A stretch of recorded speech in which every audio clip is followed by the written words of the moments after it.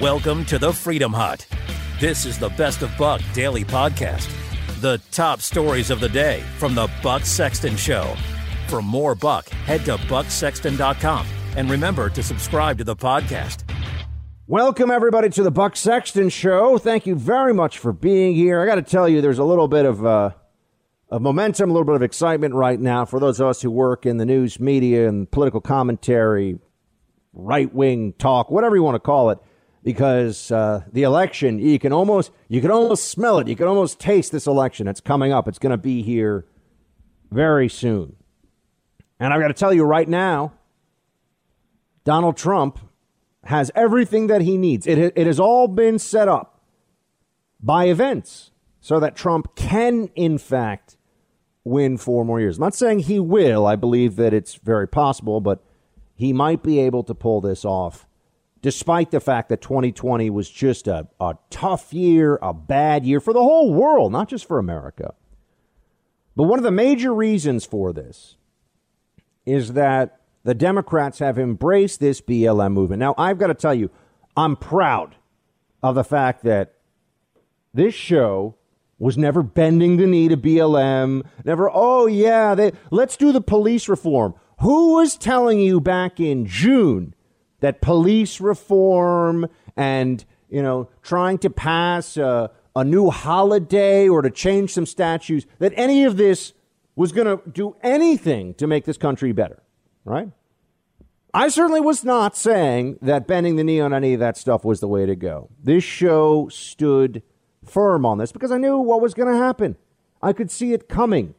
I didn't want to go out like a wimp, no matter what. This show, we're not going to be wimps here. But my God, there were so many. Remember those huge companies who bent the knee, begged forgiveness, and tried to brainwash their own employees to appease BLM? Well, they pandered to an evil Marxist movement based on lies, division, and resentment. Oh, what happened to all of the BLM Instagram virtue signaling? Remember the black squares that everybody's putting up on Instagram? So much cowardice, stupidity, sanctimoniousness, recklessness. And now here we are. We're 5 months into BLM's resurgence.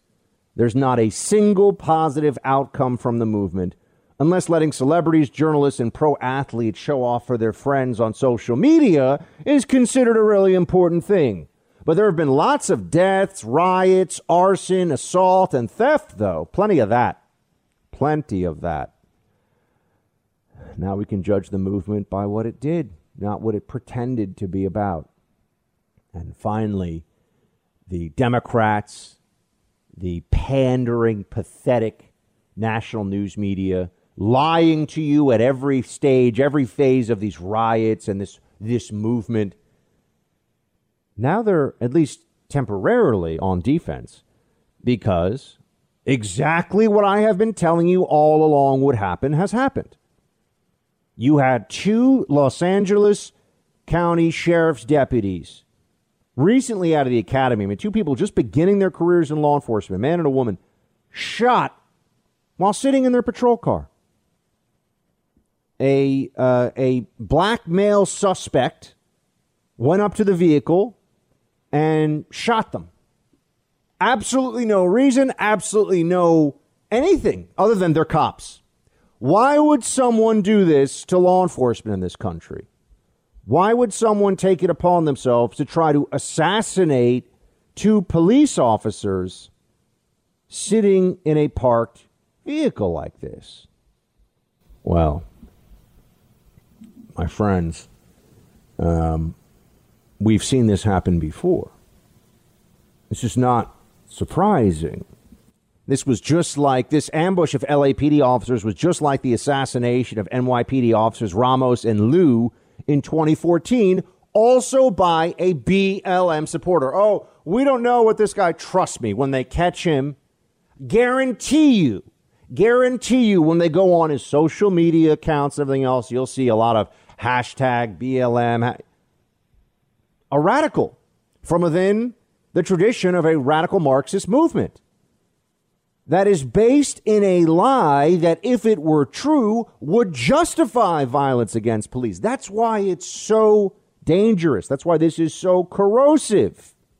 The vicious hatred of cops, which is central to BLM, has horrific consequences. Yet again, every coward in the media and Democrat politician who pandered to the ignorant, angry mobs at the expense of our police should be ashamed. But it's about justice, they said. No, it's not. And it never was. This is just like what we saw in New York. It's just like what happened in Dallas, where you had a BLM supporter kill 5 members of the Dallas Police Department, just run around assassinating cops. There was no struggle. This wasn't a fleeing felon trying to get away with a crime, as if, that's a death penalty offense in and of itself. But there was no rationalization for this whatsoever, even for a criminal.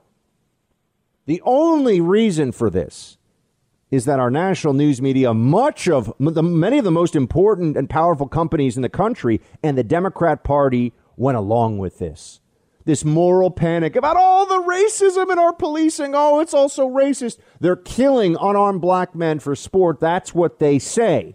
That's the line. It's out of racism that police just some days are like, you know what, I'm going to kill a black man because I feel like it, and I'll get away with it, and it won't ruin my life, and it's not a monstrous thing to do. That is the central lie behind all of this. And just millions of morons went along with it. Oh, the tens of thousands of them protesting in the streets. We're about justice. No, you're not. You're idiots. Facts don't matter to you. Reason, logic, these things don't matter. Just emotion. It's emotion. It's people who are psychologically unstable, quite honestly, that are looking for something to latch onto. And the Democrat Party provides them with that. Oh, be a Democrat, then you're a good person. And here's this little sub-movement of the Democrat Party called BLM. And you're a righteous fighter for civil rights if you go march in the streets for this and provide cover for the rioters and the looters. Oh, only 93% of the protests, they say, were 93% were peaceful, 7% were violent. If you spend 7% of your day in violence, you're like the most violent person on planet Earth. Okay? We've seen all the different tricks. We've seen what the media's tried to do. And as if it wasn't horrific enough, as if it wasn't evil enough, that you had someone who, yes, I am analyzing this. We don't have the data yet. We don't have it's quite obvious that this person hates cops and wanted to kill cops because of what he's hearing all the time, every day in the media, every day in pop culture, that cops are evil and they're killing black men for sport because of racism. There's no other reason for this. There was no other explanation. If there was another explanation, I'd at least say it could be this, it could be that. I can't even think of what it is. And we've seen this before. We've seen the patterns. We understand what's going on here. We understand what is happening. But as if that wasn't ugly. And by the way, the sheriff's deputies right now are expected to survive. So thank God. Looks like they're going to be okay. But as if that wasn't bad enough, you had BLM supporters outside the hospital where these police officers, this was in South Central Los Angeles or in Compton, and you had BLM supporters videotaping themselves outside the hospital, yelling things to these cops who were shot sitting in their patrol car, like, y'all gonna die one by one. This ain't gonna stop. That's right. The BLM supporting, Biden voting mob gathered outside a hospital. Maybe it was a half a dozen people. It doesn't matter. Can you imagine if a half dozen Trump supporters gathered outside of one of these shootings that BLM talks about all the time and was gathering outside the hospital where Jacob Blake was currently being treated, and we're saying that this was a great thing and he got what he deserved, and it's all you'd hear about for a month in the media. All you'd hear about. But a half a dozen likely Democrat BLM supporters gather outside and say, and are cheering for this. They are cheering for officers who have been shot to die. They're not hoping for a speedy recovery. They're hoping for the opposite. They want them to die. They're laughing about this. They think this is funny. Which side of the political aisle supports this, creates this? Which side of the political aisle has made their bed now and has to sleep in it when it comes to BLM? We know it's the Democrats. It's the Biden voters, the pandering, the racial division. Trump has broken them psychologically and emotionally. And they're so desperate for some kind of moral high ground that they went along with this Marxist fraud again. And what has it done? People have died. There have been riots, arson, looting, stores destroyed, businesses broken into, ended, shut down afterwards. For what? Doesn't help any community. Crime is going up across the country in cities, particularly in minority areas of major cities. So what was this all about? What were all the black squares on Instagram and all the, hashtag this and hashtag that in support of BLM? What did that accomplish? Do the people that really thought that that was moral and righteous and just, do they feel good about themselves now? If they do, they're delusional. They're delusional. And the Democrats are going to do everything they can. They're like toddlers caught in a lie where they will not face the consequence. They're just going to keep lying and lying and lying until somebody finally just brings down the wrath and righteous fury of a higher power upon them. The Democrats are just going to lie. They're going to say, oh, no, this isn't what happened. This is not what you've seen. This is not the reality. No, it is. Now we live in a country where police are shot for no reason other than being police because there are people out there who believe the mainstream talking points of the media and the Democrat Party. And then after those cops are shot and clinging to life, there are random Biden voters who gather outside the hospital saying, yeah, that's right, those people should die. Savage barbarism. That's what rooting for police to die is. Savage barbarism. Do you see anyone who is on the right, who is ideologically conservative, doing this? Ever? No, you do not. Why is that? There's no moral equivalence here between the two sides. The left has completely embraced a corrupt, distorted, insidious, immoral philosophy here with BLM. And it may, in fact, cost them the election. And the only way we can really achieve justice for all the destruction, all the misery and pain and suffering and lies that these people have told for months is to defeat them in this election. They have earned, with BLM alone, the Democrats have earned every second of 4 more years of President Donald J. Trump. Thanks for listening to the Best of Buck Daily podcast. Get more from Buck by following him on social media at Buck Sexton on Facebook, Twitter, and Instagram. And don't forget to visit bucksexton.com.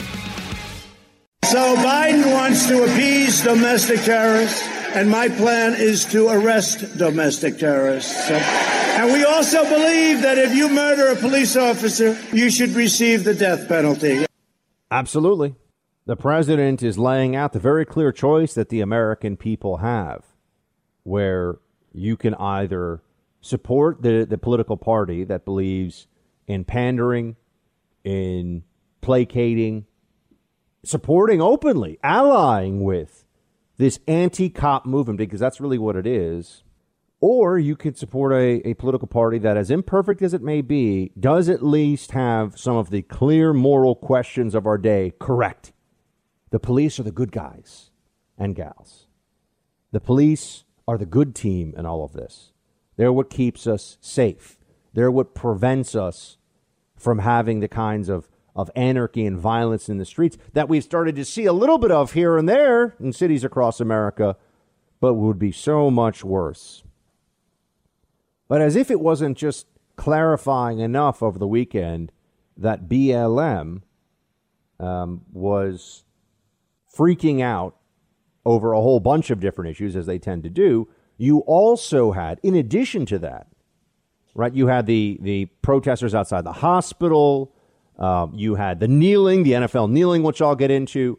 But you had this incident in Lancaster, Pennsylvania, that was utterly mind-blowing. Okay? Here you had, and the Lancaster PD did the right thing. The Lancaster PD released the body camera footage right away because they recognized that if this got out, there might be a real problem here, right? There might be a real issue. Rather, if the story got out without the attendant body cam footage. And here's what you see. It's very clear. There's a police officer called to a domestic disturbance call. All right, and it's all very clear in the body camera. A guy named Ricardo Munoz, who had attacked people before, was a criminal who had attacked people with a knife before.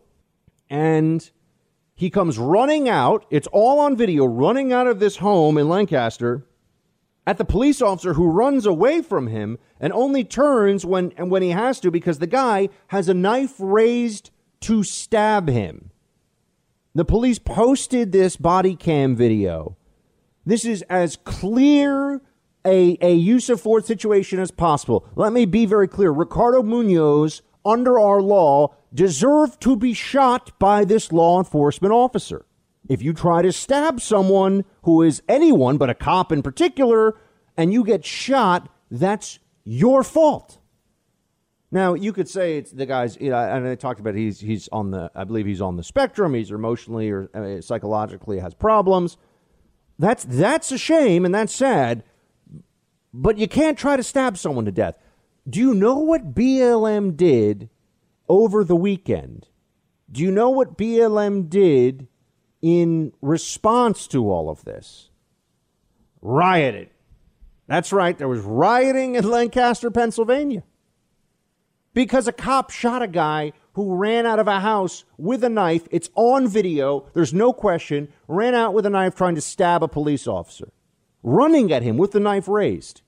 It looks like something out of a training video in a police shoot house. I've done this training before. And this is the shoot him as many times as you have to stop the threat portion of that training. And yet that's not what the BLM protesters are willing to take from us. That's not what they're willing to say. That's a circumstance that continues to just, it's mind-blowing that we're now seeing them look at situations that could be the textbook case of legitimate police use of force and saying, nope, we're going to riot anyway. That's BLM. You're in the Freedom Hut. This is the Best of Buck Daily Podcast. The top stories of the day from the Buck Sexton Show. Get ready for a very troubling reality of this election cycle. And it's that this election is unlikely to be over on the night the votes are cast, irrespective, and this is the part you really have to get ready for, irrespective of what the actual voting is. Doesn't matter. It doesn't, unless you have some massive Trump landslide. Even then, I've got to tell you, it's probably going to turn into lawfare. They're going to fight it out in the courts. There are multiple mechanisms that Democrats have already put in place. I want to walk you through what people are talking about now as a possible soft coup attempt 2.0. Wouldn't be the first time, right? The coup that may yet come. There was the Michael Anton piece in the American Mind about this. I've been talking about a coup coming, possibly, for months. The way they'll try to engineer this, the mechanism for this, all of it, right? And you see, you add all this up. The mail-in ballot voting, you take that. You take the Russia narrative. Oh, Russia's trying to do things again. We'll get to that. And now you have the story that the polls all show Biden winning. This is what I'm telling you, what the Democrat mentality is. All show Biden winning. And so if come election night, Democrats end up with another surprise. Oh, just like 2016. And looks like Trump is going to be the president for 4 more years. They've already built the narrative so that they can easily just say, no, don't believe it. We don't believe it's true. Trump didn't win. The mail-in ballots are still being counted from all these states that have allowed unsecured, loose ballots just floating around there. Who knows how many are in the mail? Who knows? If they send out millions, they only need perhaps a couple 100,000 to even be sent in any capacity to claim that we can't know. So then they extend it out. And it also then creates a delay because, well, what about postmarking the next day? Are they going to be able to count these anyway? Are they going to fight? Are they going to, there's endless shenanigans that they can try. And I do think that we need to be prepared for that. I think that they're preparing for it. I think that this is what we're seeing happening right now. They simply can't process it. I'm going to tell you this, team, if we lose this election, and we might, as crazy as I know, don't flip your station or stop the podcast. If we lose this election, it's going to be bad. There are lots of bad words I'd like to use about what that would make me feel like. A lot of blankety blanking blank. But if we lose, okay, maybe the country's lost. I don't know. But we keep fighting. We rally. We do what we can. And we go down fighting one way or the other. And we enjoy every day we've got because every day above ground is better than the alternative. That's the attitude. If Democrats lose this election, they will turn into shrieking puddles of emotional refuse on the ground. They're not going to be able to handle it. And they already know this because everything they think about themselves, it's so deeply personal for them. If someone can convince me that they have a better argument than what I have thought for a long time, if they really can convince me, I go, oh, okay, I guess I was wrong about that, Always open to that possibility. And I have changed my mind on things over time. Heck, I was worried that Trump was going to be completely in over his head during the primary as president, supported him in the general election. But see, I'm honest about that. A lot of other people who are like, oh, I love Marco Rubio so much. I hate Donald Trump. Now they're all, people who called Trump, I don't know, an idiot, for example, on their radio show and now suck up to him every chance that they get. I don't know who did that. You could probably look it up on in the interwebs. There's somebody out there. And there are people that pretend. I tell you the truth. I thought that Trump would have a hard time with this, and he's been an excellent president. And he's shown us from day one that he is a fighter and that he is trying to do his best for the American people. And, if you're not willing to admit that you misanalyze something or, you're not a good analyst. If you misunderstood something and you won't change your mind, then you're just an ideologue. You're not actually a person who's engaging with the facts. That is the definition of the modern Democrat Party right now. It doesn't matter what the facts are. It doesn't matter what the reality of our country is right now. They've already set it up so that it's impossible for Trump to get a clean win. And that's the goal of all this. In fact, they've even gone a step further. Over the weekend, there was this piece that I saw in The Atlantic, which is one of the more supposedly intellectually snobbish, although they write a lot of garbage and have a lot of pseudo-intellectuals that write for it. It's really a lot of people that aren't nearly as bright as they think they are. They just echo what other libs want and break out a thesaurus when they're writing their essays. But here we go. I've got to show you. I've got to tell you about this one. This is a particularly galling circumstance here. Shadi Hamid, that's right, in The Atlantic. Quote, I argue that even strictly law and order Republicans have an interest in Biden winning. If Biden loses, mass unrest is more unlikely because the left will have more difficulty accepting the results. Wait, that doesn't make sense. If Biden loses, mass unrest is... They mean if Biden wins, mass unrest is more unlikely. Anyway, the piece is about how Democrats won't be able to concede. That's the title of the piece. And what they're saying is that, look, guys, if you want the country to return to normal, you got to vote for Biden. You got to vote for Biden because otherwise we're just going to get crazier and crazier. We can't handle it. Some Democrats are actually going so far as to say that now. They're telling you this. They're saying, look, you see all these protests? You think this is bad now? Just wait until we get into a position where we feel like there's no future because we're completely nuts. And we're ripping basically, this is Democrats saying if Biden doesn't win, we're going to rip the country apart. So let's all vote for Biden. This is what the pitch has turned into. Does that line up with the overall Democrat messaging on this? Of course it does. This is not surprising in the least, right? Does that line? Of course it lines up with this. This is the implied threat along. This is the coercive component of BLM.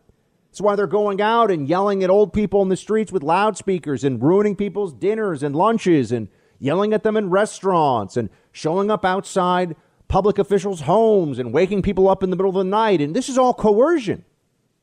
It's all meant to spread the psychosis that the libs live in because Trump is president. The rest of us are like, country's fine. Country's actually, yeah, COVID's been bad, but we're dealing with it. We're almost through it. It wasn't Trump's fault as much as they try to pretend it is. It's absurd. And things are okay. We're not fighting some horrible war. We don't have planes getting blown out of the sky by terrorists. Well, the economy's recovering. The administration is trying to get money out to people and businesses, and we want to reopen and we want our lives back. What's the big problem with Trump? The border issue has calmed down for now. I mean, we haven't settled illegal immigration yet, but the border issue is not in the same emergency situation that it was. And yeah, here we are. They think that if Trump is elected, that the country is over. They've created a narrative of existential duress for the nation if the sitting president is re-elected. It's like they learned nothing. They acted like the country was going to be destroyed once Trump won, because they didn't think that was really possible. Now here we are, 4 years in. Country's doing fine. Country's not destroyed. People are fine. People aren't getting marched off into camps and being told to break rocks with mallets because they voted for Democrats. And there's none of these horrible things. There's no fascism. They haven't suspended election. All these things we've been told. He's not actually a puppet of Putin, although they still say that like complete morons. But now it's just the same thing all over again. But it's even worse. It's exaggerated in their minds. The threat is even greater. We've had a normal person would see Trump as president for 4 years. The country hasn't fallen apart. He hasn't destroyed the nation. So now let's understand that if he's president for 4 more years and we have the continuation of what we've seen, things are going to be fine. That's what a normal person would do with those facts. What Democrats do is, oh, my gosh, see, he is destroying the nation. And if we can't live if he does 4 more years, oh, no. They really do believe this stuff. I used to think that it was largely theatrics for viewers and just because it was useful propaganda. But no, these Democrats, these libs are not such talented actors. A lot of them really believe this, friends. And that means they're willing to go to the most extreme lengths imaginable to not just try to defeat the president, which they still could do, but to steal the election from him if he wins. And now they're even telling you Biden better win or else that's considered a pitch for Biden to get more votes. Hey, guys, if Joe Biden doesn't win this election, country might just get burned down in a big smoldering heap because of all the rioting Democrats out there. So let's all come together and avoid that by voting for Biden. That's what the piece in the Atlantic is saying. They may not be able to concede. They may not be. This is from a Democrat, folks. He's a Democrat writing. And he's admitting Democrats will not be able to psychologically process this. They've gotten so frenzied. They're so surrounded with their MSNBC and their tweets from celebrities and all their friends who all are so woke and the whole mess, all this nonsense. Can't just take a deep breath, take a step back and go, hold on a second. Trump hasn't murdered millions of people. Trump isn't destroying the country. He's not erasing all freedoms. He's not a fascist. He's not a racist as much as they like to say he is. Maybe they could just take a breath, take a chill, and accept that, or at least think about the prospect that the Democrats, the left, have bad ideas that don't work. They're illogical. History shows they fail, and they're irresponsible and utterly emotional and childish in how they deal in American politics these days. So maybe a little bit of reflection and a little bit of chill would take the Democrats a very long way. But instead, they are going to take the amp not just to 11, even though it only goes to 10. They're going to find a way to take it to 12, and they're going to blast out everybody's eardrums. They will completely lose their minds. And they think that's a reason to vote for Biden. Thanks for listening to the Best of Buck Daily podcast. For more Buck, head to bucksexton.com. And remember to subscribe to the podcast. Some good signs in the polling, at least for those of us who are hoping that President Trump does get 4 more years. What are these dynamics as they are playing out, especially when it comes to the Hispanic community? We've got Director of Strategic Communications for the Trump campaign, Marc Lotter, with us now. Marc, thanks for making the time. I know you're busy. Oh, thanks for having me, Buck.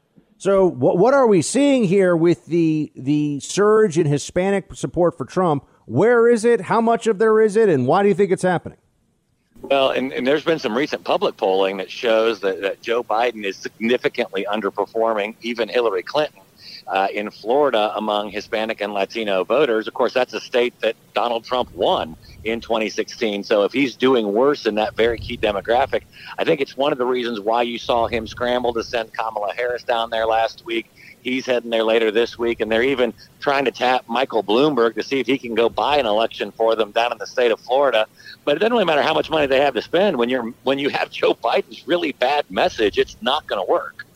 $100 million is what I saw that Bloomberg's willing to spend just in the state of Florida. Of course, we're not going to hear Democrats complain about big money in politics when it comes to that, right? But $100 million in the state of Florida, which is going to be the biggest spend, I think, without the desired result, since Jeb Bush spent about $100 million to get, what was it, a few delegates? Didn't go so well. Right, and Michael Bloomberg proved it himself. He spent $1 billion and didn't get anything out of it in the primary process. It just shows you can't buy an election if your message is so bad and horribly flawed. And when you look at Joe Biden's plans for $4 trillion in new taxes and the Green Raw Deal, or his history of being soft on Cuba, soft on the dictatorship in Venezuela, it's not going to resonate. No matter how much money Michael Bloomberg wants to waste, he's still not going to make any inroads in Florida. What can you tell us about, we're speaking to Marc Lotter, Director of Strategic Communications for the Trump campaign. Marc, what can you tell us about whatever you've seen? Because here's the theory, and I think it's a pretty sound one, that the reason there's been a change in tone, even before the horrific shooting of 2 Los Angeles County sheriff's deputies over the weekend, but there was a change in the last week or two, I'd say, from some Democrats about just how extremely supportive of BLM they're willing to be. And people have said this is because the public polling has turned against them. What can you tell us about how this issue, from just a political strategy perspective, is now a liability? It seems like it's just become a liability for Democrats in swing states, not in New York and California. Well, it really is we've seen a huge shift in the polls, and I think it's a lot to do with the violence, the arson, the rioting, looting, shootings, and homicides that we've seen in so many Democrat-run cities and states, and the Democrats' failure for months to even condemn it and come out opposed to it. I mean, Joe Biden called police the enemy. Kamala Harris compared them to the Klan. And as I travel around the country, I hear the exact opposite. And I hear so many people who even say, look, they've had a history of maybe being down the middle and voting Democrat in the past. And they just shake their heads when they see those kinds of things, because they know that the men and women who put on the uniform and that badge and go out every day to respond to your 911 emergency, they're the best of us. And we need more police, not less police. And so we've seen this happening in the battleground states, but we've also seen it happen in non-traditionally Republican or not traditionally Republican constituencies. It's really having an impact on Joe Biden in the black community, in the suburbs, which he's counting on, because they don't want to see a soft on crime, pro-protester movement, which is really what the Democrats have become. Marc, Pennsylvania, Ohio, Florida seem like the big 3. There are other critical states I know you and the campaign are going to be putting a lot of effort and energy into. But tell me specifically about what the strategy is to get those wins racked up. We just talked about Florida, but what are we doing in Pennsylvania? My good friend Sean Parnell's running in a tight congressional race out there. He's talking about the dynamics at play, and Ohio. It feels like if Trump wins those 2 plus Florida, we're good to go. Well, so in Pennsylvania, it's definitely a message about the economy, especially in Western Pennsylvania. In fact, I was with the vice president last week and Sean Parnell at an event last week in that district, and it's amazing when you talk about Joe Biden and his open embrace of ending fracking, being against fracking, and then he has to come out and try to distance himself from it. Because he, again, sees the numbers are starting to trend away from him. And as we look at across the country, we see it's not just about fracking, it's about energy independence. And you can look no further than the mayor of Los Angeles a few weeks ago telling people to turn up their air conditioning to 78, turn off their lights and TVs at 3 o'clock in the afternoon because there's going to be blackouts. That is a preview of what Joe Biden's America is going to be. And then you go to places like Western Pennsylvania, Eastern Ohio, and other states where fracking is really big. Now we're talking about hundreds of thousands of jobs that are going to be eliminated. And for a campaign that's hoping to make strides from Joe Biden's standpoint, telling 100,000 people they're going to be out of jobs in Pennsylvania and Texas and Eastern Ohio and other places, that's not going to be a winning message. Are you seeing undersampling in some of the public national polls, undersampling of Republicans? Is that I see a lot of people in conservative media that point to this as a concern. Because, I'm just wondering, is that something that you all would agree with, that some of the polling looks to be skewed a little bit, or do you just worry about your internal polling and keep fighting the fight you're in? Well, I mean, obviously we keep a better tab on our internal numbers because we were right in 2016. They were wrong, and we think they're wrong again. But it is true that there is a massive underreporting going on in many of these national polls. I don't think they learned the lessons from 2016 about how to identify what the electorate is going to look like. And to make matters worse, when you undersample Republicans, and there's no question that Republicans are the more energetic voters for their candidate than Democrats are for Joe Biden, you're just magnifying that impact. So you're underreporting the people who are most likely to come out and vote for their candidate. I mean, I've said it in the past, these pollsters that are doing this are either incompetent or they're corrupt because they either can't figure out their mistakes or they're intentionally trying to create a narrative to depress Republican voters to make them think that the race is lost when it absolutely is not lost. In fact, I would say, we are ahead of where we needed to be, and we're ahead of where we were in 2016, and we're ahead where we need to be to get to 270. If you had to pick, I was asked over the weekend, if there's one state that was blue the last time that you think could realistically go red this time, and maybe you can give me a 2 or 3. But, so I'm not asking for, because obviously if you win what you won last time, congratulations, 4 more years, right? But if we're going to run up the scoreboard a little bit, what state would you think right now that had been just narrowly blue in 2016 that this time around we could flip? Well, I think there's 3 top candidates there. Minnesota, absolutely. We've seen it. The president only lost it by 1.5 points in 2016. And even just a few weeks ago, you saw a number of former Democrat mayors in what's called the Iron Range in Minnesota come out and say they're supporting President Trump because he supports the workers in their communities. And so I think that one's a top target. I would believe that New Hampshire would be a target. It's only about 2,600 votes that the president lost that in 2016. And then Nevada as well, because you'll see the president, obviously he's in Nevada right now. But one of the big differences in Nevada is obviously they are so economically driven. And when you have a platform like Joe Biden's to raise taxes by $4 trillion, that's $4 trillion people don't have to spend at the resorts and casinos and amenities in Las Vegas and in Reno. But it's also huge because companies aren't going to have that money that they can spend at conferences and conventions, which are really a driving force in Nevada and in Florida's tourism-based industries.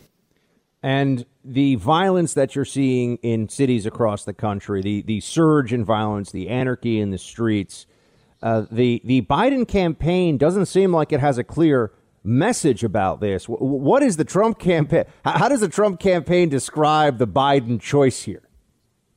They're between a rock and a hard place of their own making. When they decided to align themselves with the radicals of the Democrat Party, the BLM, and the folks who are out there rioting, arson, looting, well, they put themselves at odds with the police, with the majority of Americans, and they stayed there for months on end. And it should really tell a lot of folks something when you have the largest police organizations in our country whether it's the National Fraternal Order of Police, NYPD, Chicago Police, Texas Police Associations, Southern police organizations. They are all coming out in support of this president because they know he's standing with them.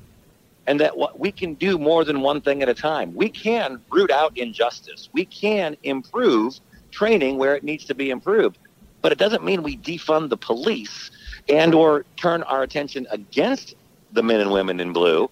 We got to stand with them and help them and defend them, not defund them. I think it puts them in a bad position, especially in places like Minnesota, like Wisconsin, who have seen this violence up close. And I think it will reverberate across many other communities. Speaking to Director of Strategic Communications for the Trump campaign, Marc Lauder. Mark, I'm watching this whole issue of the Democrats preparing to not concede, planning to not concede very closely. I think it would be foolish to ignore that some of the biggest voices in the Democrat Party have been saying openly. I mean, this isn't some conspiracy theory that people are reading about in the comment section of a website somewhere. This seems like there's a real movement underway. You know, top writers on the left, people with big platforms, Hillary Clinton herself. How is the campaign viewing this and preparing for what could quickly go from a victory at the polls to a battlefield in the courts? Well, we're ready to fight that battle, and we are already fighting it in every state where we see Democrats trying to exceed the letter of the law and change to these very dangerous unsecured voting by mail mechanisms, which are ripe for fraud and abuse. And we'll continue to have that fight.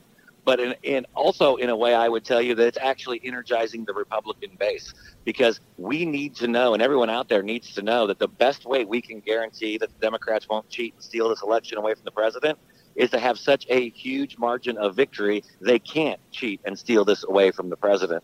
And so I think in a way it's bringing a lot more people to the polls. It's making sure that everyone out there is talking to all their friends and neighbors and making sure they get to the polls, because that's the only way we're going to be able to stop it if that's what they choose to do.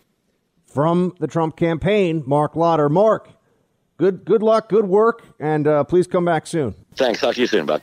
This is the Best of Buck Daily Podcast. The top stories of the day from the Buck Sexton Show. For more Buck, head to bucksexton.com. And remember to subscribe to the podcast. Roll call. Todd. Buck, I nearly spit out my drink when I heard the soundbite you played of Cocaine Mitch throwing down the gauntlet. He is definitely the man. Honestly, is there another Republican who can talk smack the way he does? He just let it all hang out without fear of repudiation or condemnation when he declared, quote, "At this point, it is just silly season on the Democrat side." I've replayed that line about half a dozen times now. I don't mean to laugh, honestly, but I can't help myself. I respect Mr. McConnell. At least he says something. Shield time, my friend.